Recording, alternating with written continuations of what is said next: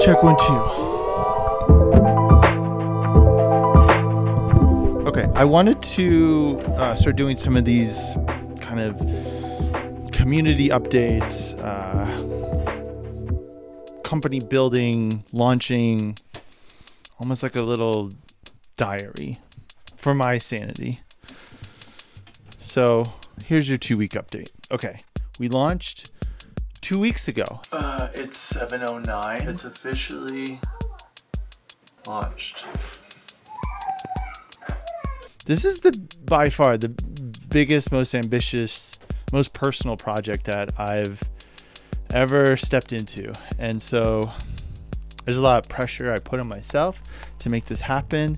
And there's some learnings that I'm quickly realizing. The first one is you need more time. God bless you, always need more time. Double, triple the time that you set aside. Just in January, I said I would launch in 3 weeks, and 6 months later. Stupid. And even the night before, I was still pulling an all-nighter.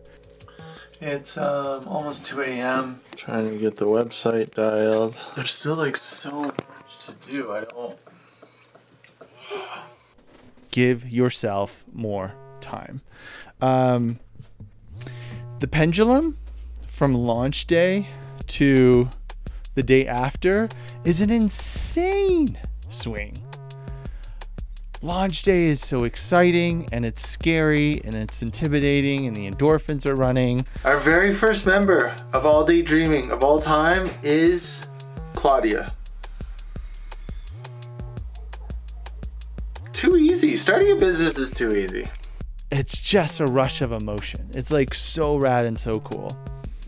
And then day 2, you swing and you're like, I need more members.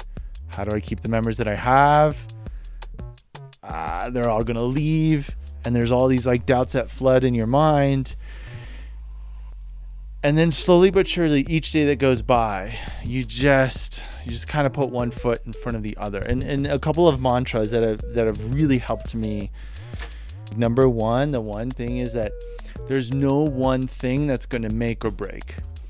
On any given day, something great could happen, something bad could happen. The website could go down. You could get, a retweet from someone huge. None of that really matters in and of itself. It's slow, incremental building blocks, little Legos that you're stacking up high. And the other thing is enjoying the practice and not the outcome. I have no idea where this train is going. I just love, and I've been trying to enjoy waking up and making the thing that's in front of me, and that's it. And just being present in that. And that's been so helpful. And it's brought me so much more joy than stressing out and about the thing that I'm making and what's it going to mean, what's it going to turn into. Because the things that I'm making now don't meet my expectations, and it's going to be a long time, if ever, if they do. So I'm just kind of cruising. And that's been helpful. Okay, so this week dropped the very first episode of All Day Dreaming Radio.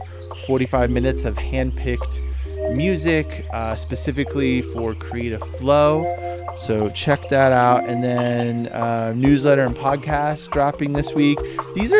There's like an official podcast launch date, which is in October. I've been doing some incredible interviews from awesome creatives.